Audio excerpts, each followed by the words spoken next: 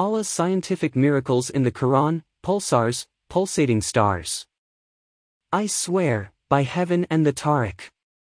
And what will convey to you what the Tariq is? The star piercing, the darkness.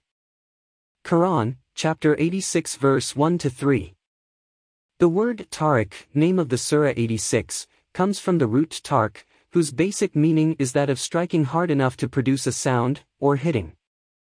Bearing in mind the word's possible meaning as beating, striking hard, our attention may be being drawn in this surah to an important scientific fact.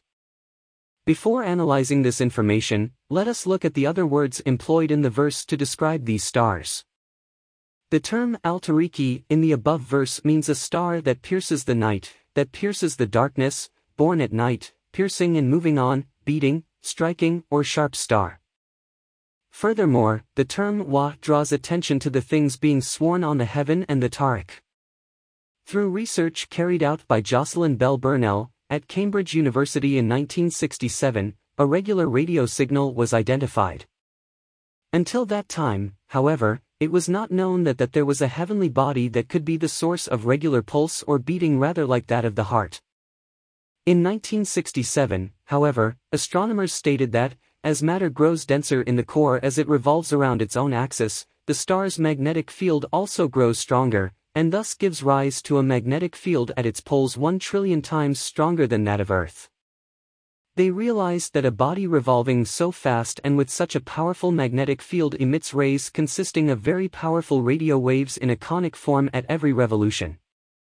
Shortly afterwards, it was also realized that the source of these signals is the rapid revolution of neutron stars. These newly discovered neutron stars are known as pulsars.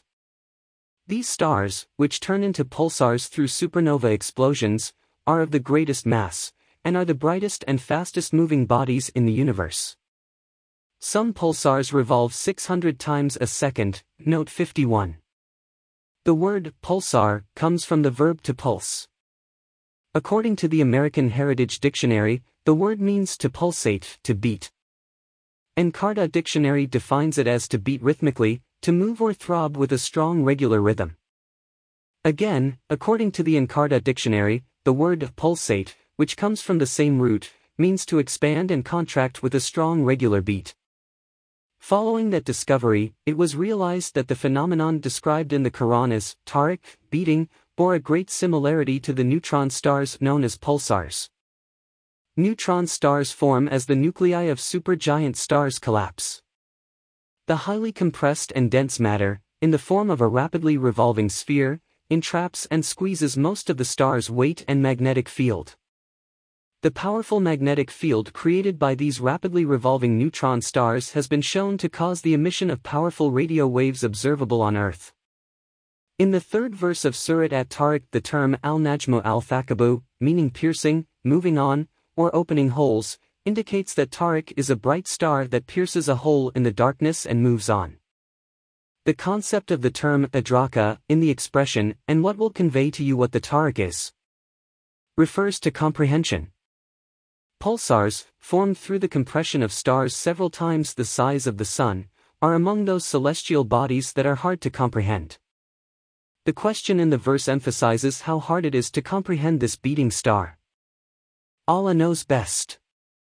As discussed, the stars described as Tariq in the Quran bear a close similarity to the pulsars described in the 20th century, and may reveal to us another scientific miracle of the Quran.